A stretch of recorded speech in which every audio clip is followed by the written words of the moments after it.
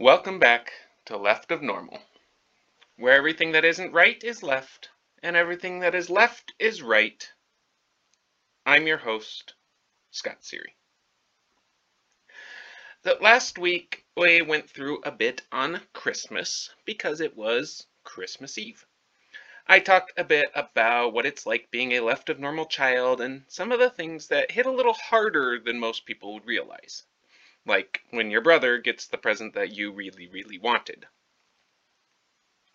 This week, being New Year's Eve, it's probably appropriate to talk a little bit about the upcoming year and all of the exciting parties and social gatherings that this evening presents to us.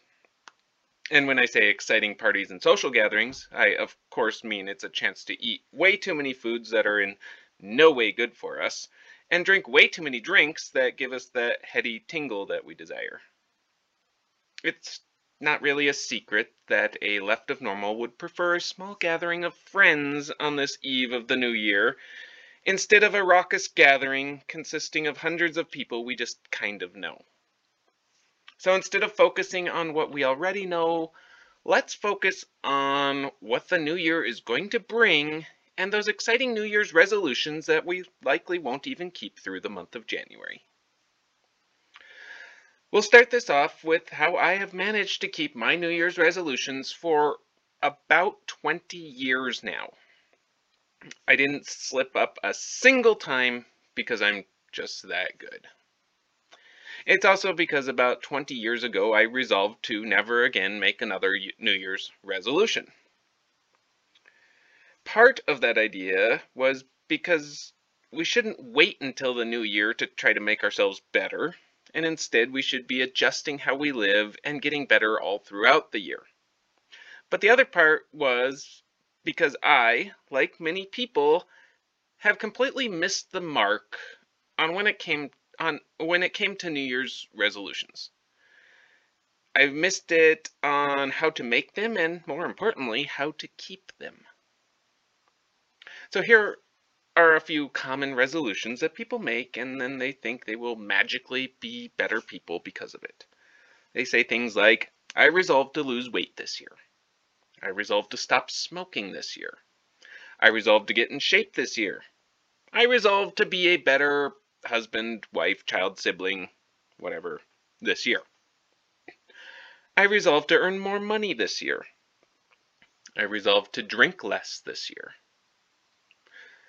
I resolve to finally kick that habit of dressing like a clown and staring at people through their bedroom windows in the middle of the night.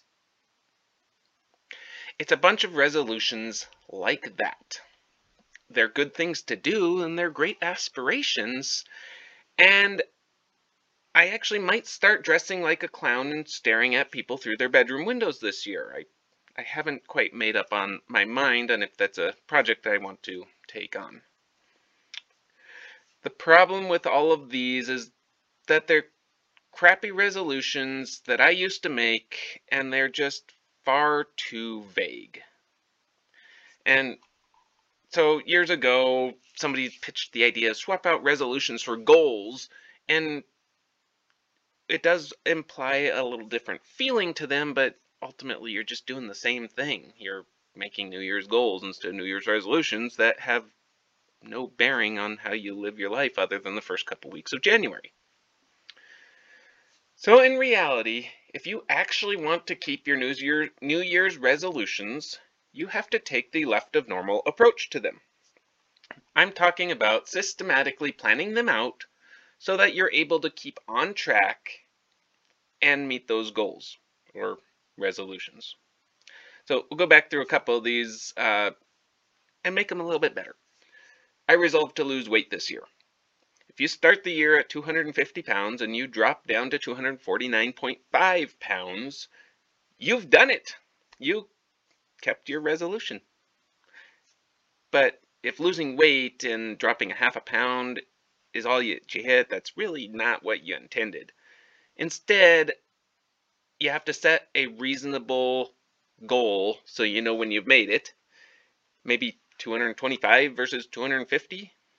and then planning out how to drop 2 pounds per month through better eating, better exercise, and overall a good change in lifestyle.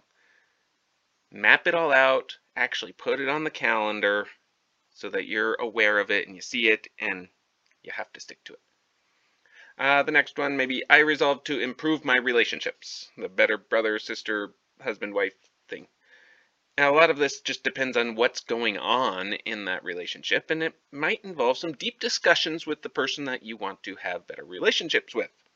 Something that if you are left of normal might be a little intimidating. But you need to find out what do they expect and what can you provide.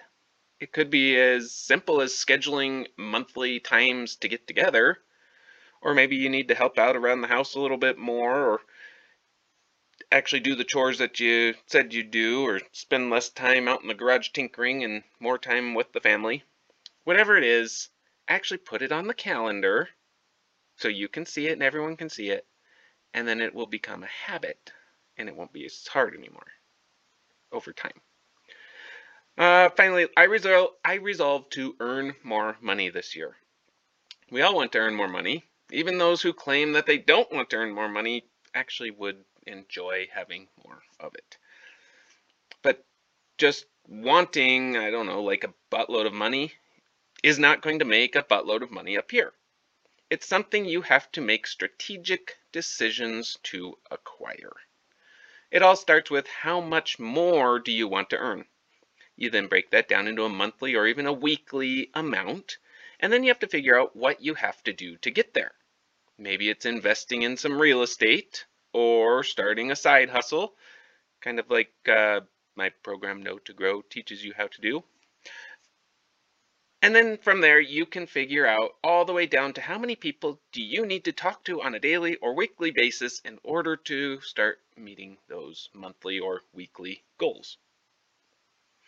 All right, so today's episode might have been a little more planning and instructional than the usual, but it's how a lot of left of normal life is planned out. We go into each day with a plan on how that day is going to look. I keep to-do lists, so I know just what needs to be done, when it needs to be done, and sometimes I'll take each item on my to-do list and break it down into even more steps to do.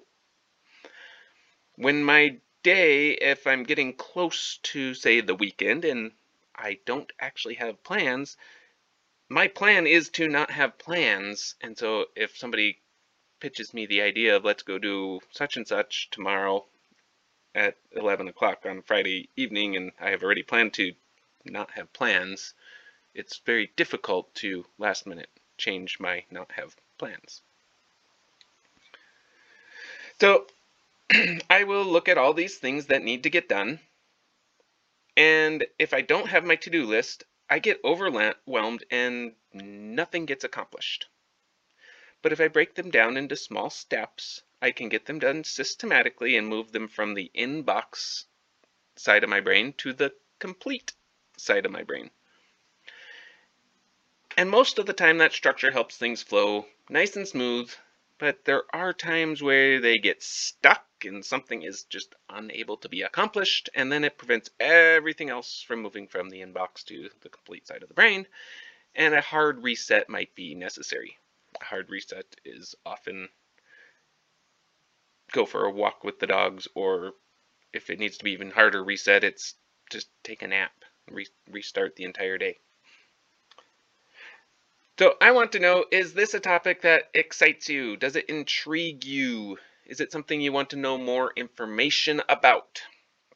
Please let me know in a comment. It can be on the Podbean app or the Facebook page, or send me a message via carrier pigeon, and I'll incorporate more of this into upcoming episodes. But for now, you've had a peek into the world where everything left is right, and if it feels right, then it must be left. Thanks for tuning in. Please don't forget to like, comment, subscribe, join the Facebook community, and know that vague resolutions are only permission slips to fail, and goals that involve definite steps are what will actually let you change your life. And of course, share this with your friends, whether they are left, normies, or right.